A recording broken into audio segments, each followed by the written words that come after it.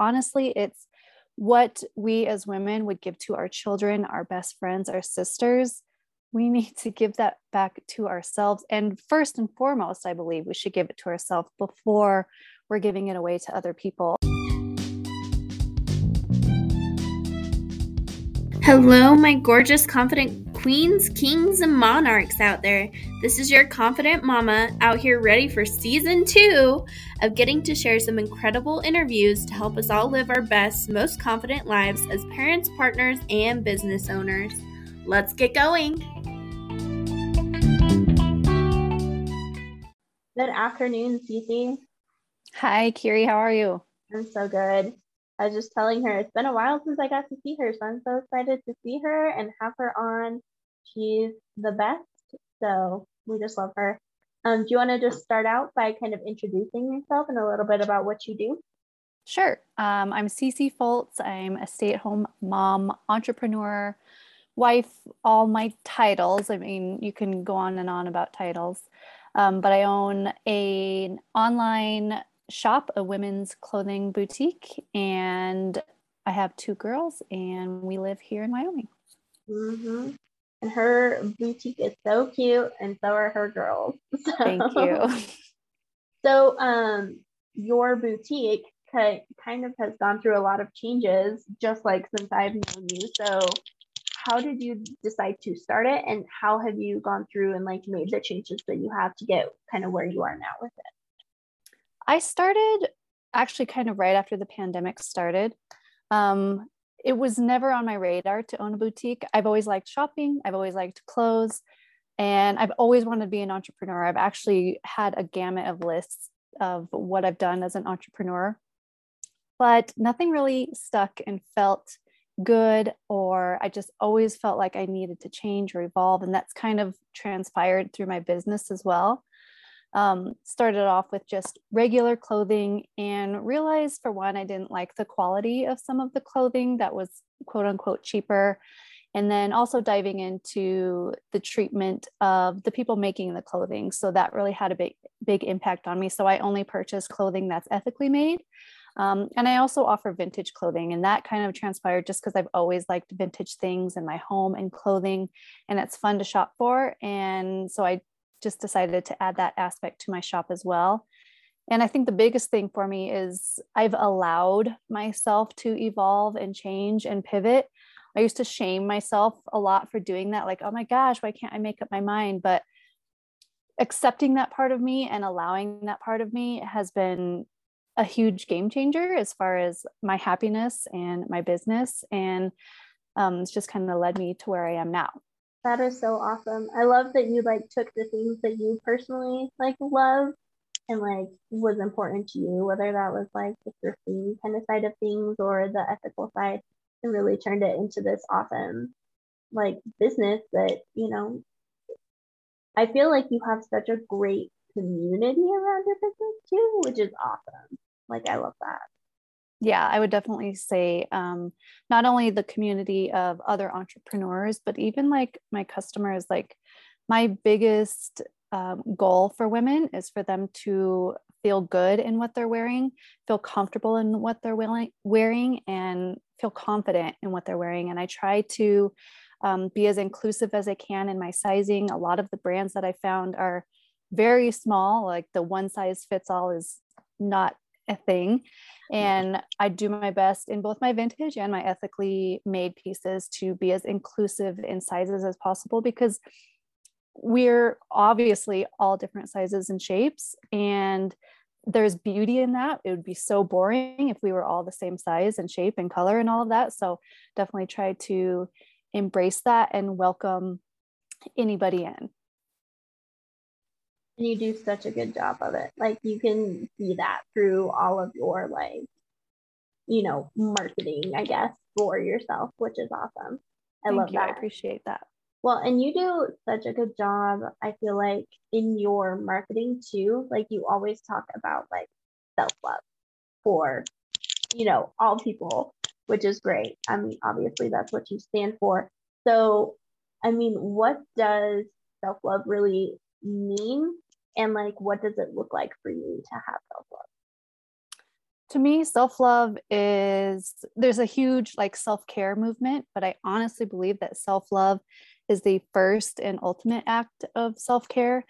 Um, to me, it's accepting yourself, it's having compassion for yourself, respect for yourself. Honestly, it's what we as women would give to our children, our best friends, our sisters.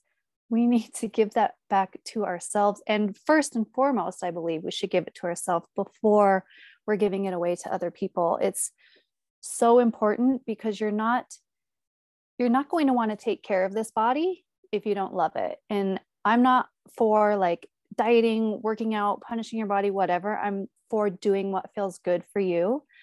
But I've noticed in my own life that when I started loving my body as it is, not wanting to necessarily change it, but moving because I wanted to feel good, that my body actually started to change. And I'm doing way less rigorous workouts now. I'm basically just doing yoga, and I eat clean because it makes me feel good, but I still have a cupcake every now and again because cupcakes are delicious. But I really think it's just, you're going to want to take care of your body more when you love it and accept it as it is. And it's okay to want to improve it, but I don't think it's, when you're coming from the it's flawed or I hate my body so I need to do something about it, it's all in the wrong mindset, and it never seems to work out. And you either quit moving your body, you quit eating well, or you just quit caring really about yourself. And it really, really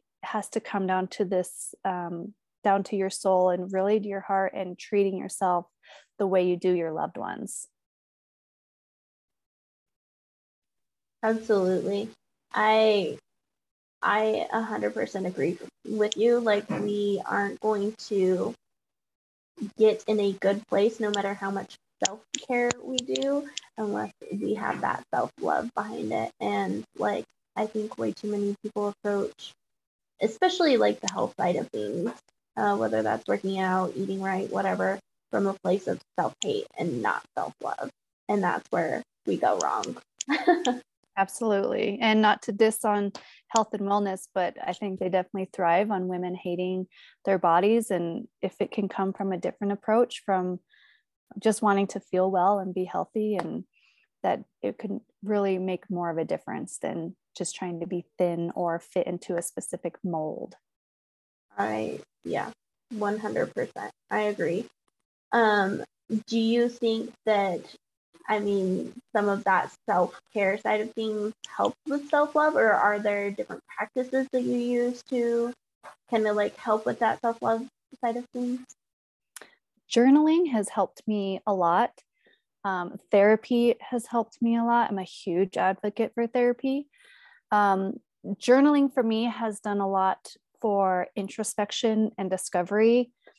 When you become a mom, or even as an adult, you become another person. You're growing into a new person, or maybe you are making drastic life changes. But I feel like I'm really discovering who I am now, and who I want to be. And journaling has helped me a lot with that. Therapy obviously has been super helpful with introspection and learning why I act the way I do, because sometimes we don't always stop to do that. Um, I've been really working on being a lot more mindful and intentional with my time, my energy, and not just going through the motions. It's so easy to pack our schedules full and just go through the motions of things. And you get to the end of the day, you're like, I don't even know what I did today, because you were zoned out or whatever. And I'm definitely trying to be more mindful and present and in the moment, because that's really what your life's about.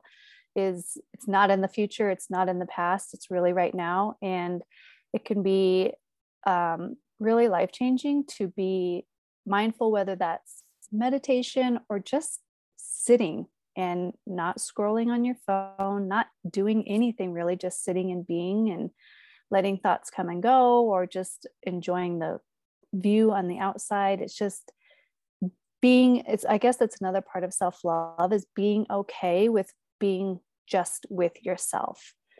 I'm okay with being alone. I was an only child, but I know a lot of people that they can't stand being alone. And I'll go to lunch by myself. I'll go have coffee by myself. You really have to enjoy your own company, and love and be present with who that is.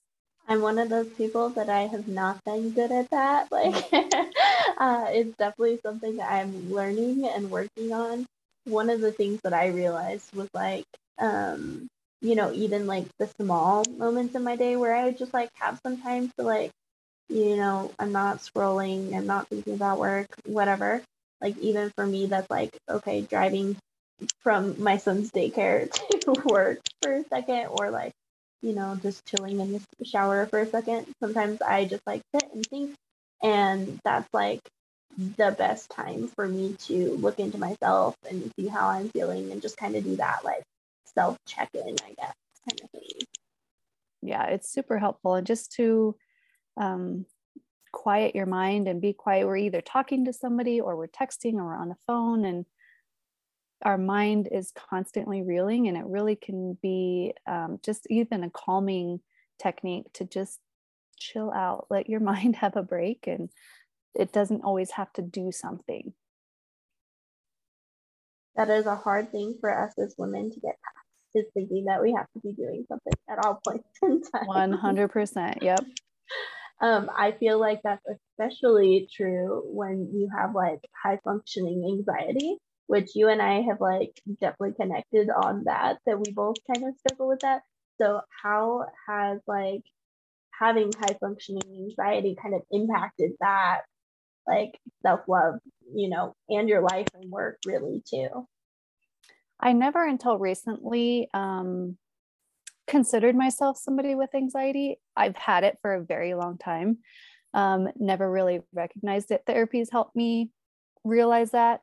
I've also recently got on medication, which I was opposed to for a long time, but I was getting to a breaking point and something had to give. And I was okay with taking care of what I needed to take care of and being okay with being on meds, and that I'm not broken because of that. Again, the journaling aspect has helped me a lot. Breathing techniques, there's a lot of different breathing techniques. And the breathing also, I used to find myself only doing it when I was like really, really high, and trying to do that more so throughout the day so I don't get to that super high anxiety point. I've also realized lately that overstimulation definitely increases my anxiety, and I get very irritable, very short, mostly with my girls, which I feel terrible about. But I'm now learning that, okay, I cannot pack every minute of my day with something. I cannot constantly be running and not slow down, because when I do, I am not a good person to be around. I don't feel good. And it's so much going on when I have it on the outside world and then on the inside world. So I do yoga almost every morning. I've been starting to do some just guided meditations. Again, kind of those things to take your brain and just give it a break so it's not constantly doing something. Showers are one of my calming times. I keep the lights really low, or I'll light a candle. I try to make my showers like kind of luxurious. I'll put essential oils and eucalyptus. I kind of give myself that spa vibe, because you always feel relaxed when you're in a spa. So just kind of like little tweaks during your day to almost upgrade or make you feel a little luxurious. I'll make like when I make my lunch, I don't just slop it all together. I try to make it look like if I was going to a restaurant. Not that that's that big of a deal, but it makes me feel good. And I sit down and I eat mindfully rather than standing up and taking bites here and there. And that's one of the other overstimulation and rushing things that I've noticed, that if I can just slow down my time a little bit, it might take 2 more minutes to just slow down a little bit. And I have to do that for my anxiety, or it's just going to keep going up, up, up, up, up. And then I get to that breaking point. I am the exact same way. Those are a lot of like my same like triggers. So I definitely see where you're coming from. Um, I was going to say, so you said that this is a pretty like recent thing. Is like you've realized that you've had this for a long time, but more like actually recognizing that you have it and kind of actually recognizing some of those triggers and stuff like that. So what was it that I guess made you go in and try and get that like diagnosis and start like understanding that? I started therapy about 3 years ago.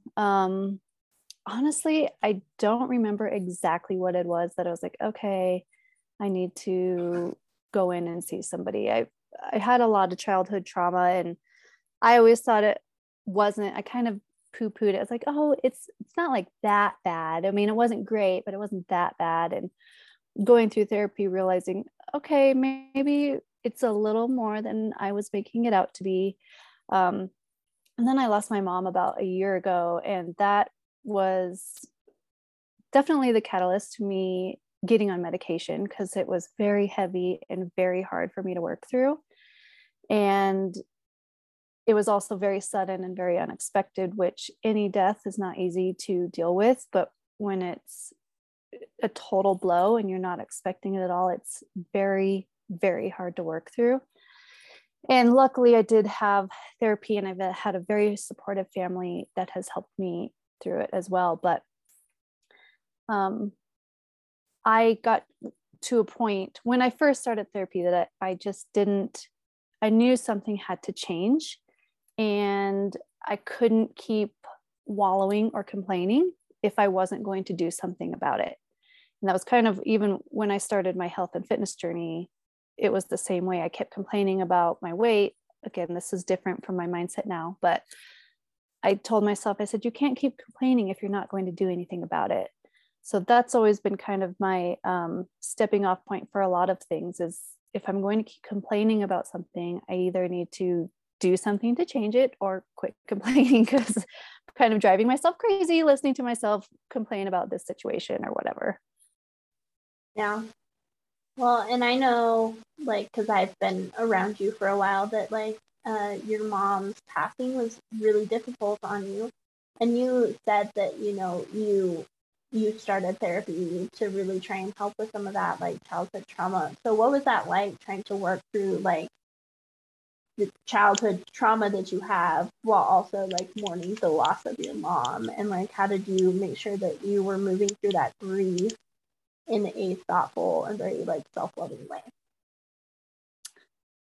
That's a good question. I knew, luckily I do have kids, so that was my reason to get up in the morning and get them ready for school. And I still had to live and do things. Otherwise, I probably could have gone to a much darker place.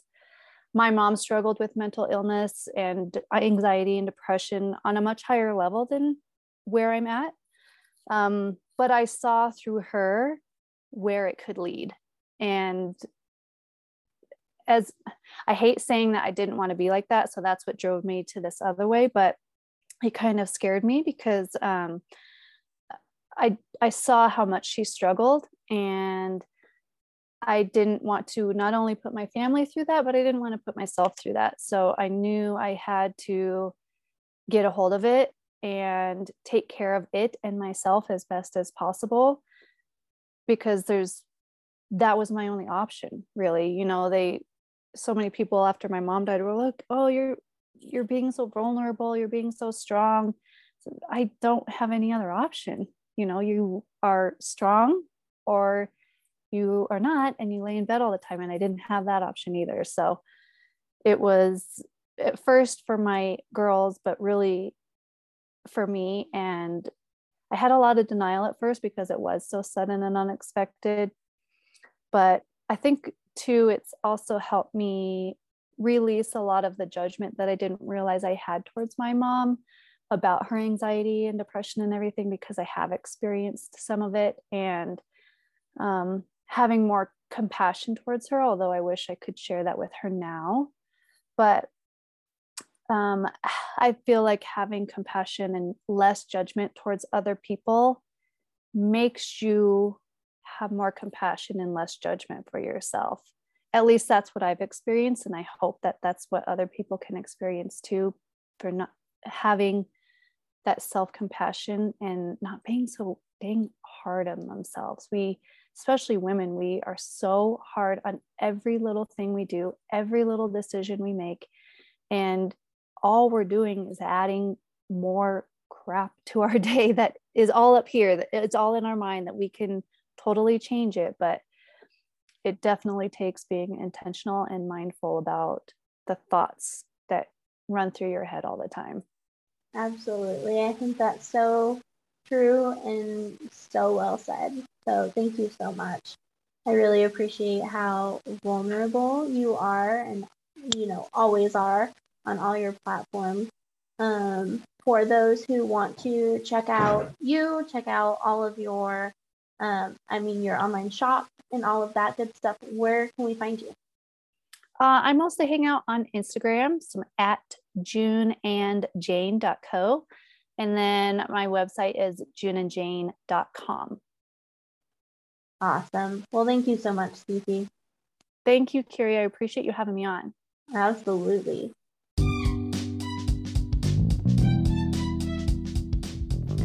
Y'all, wasn't that just incredible?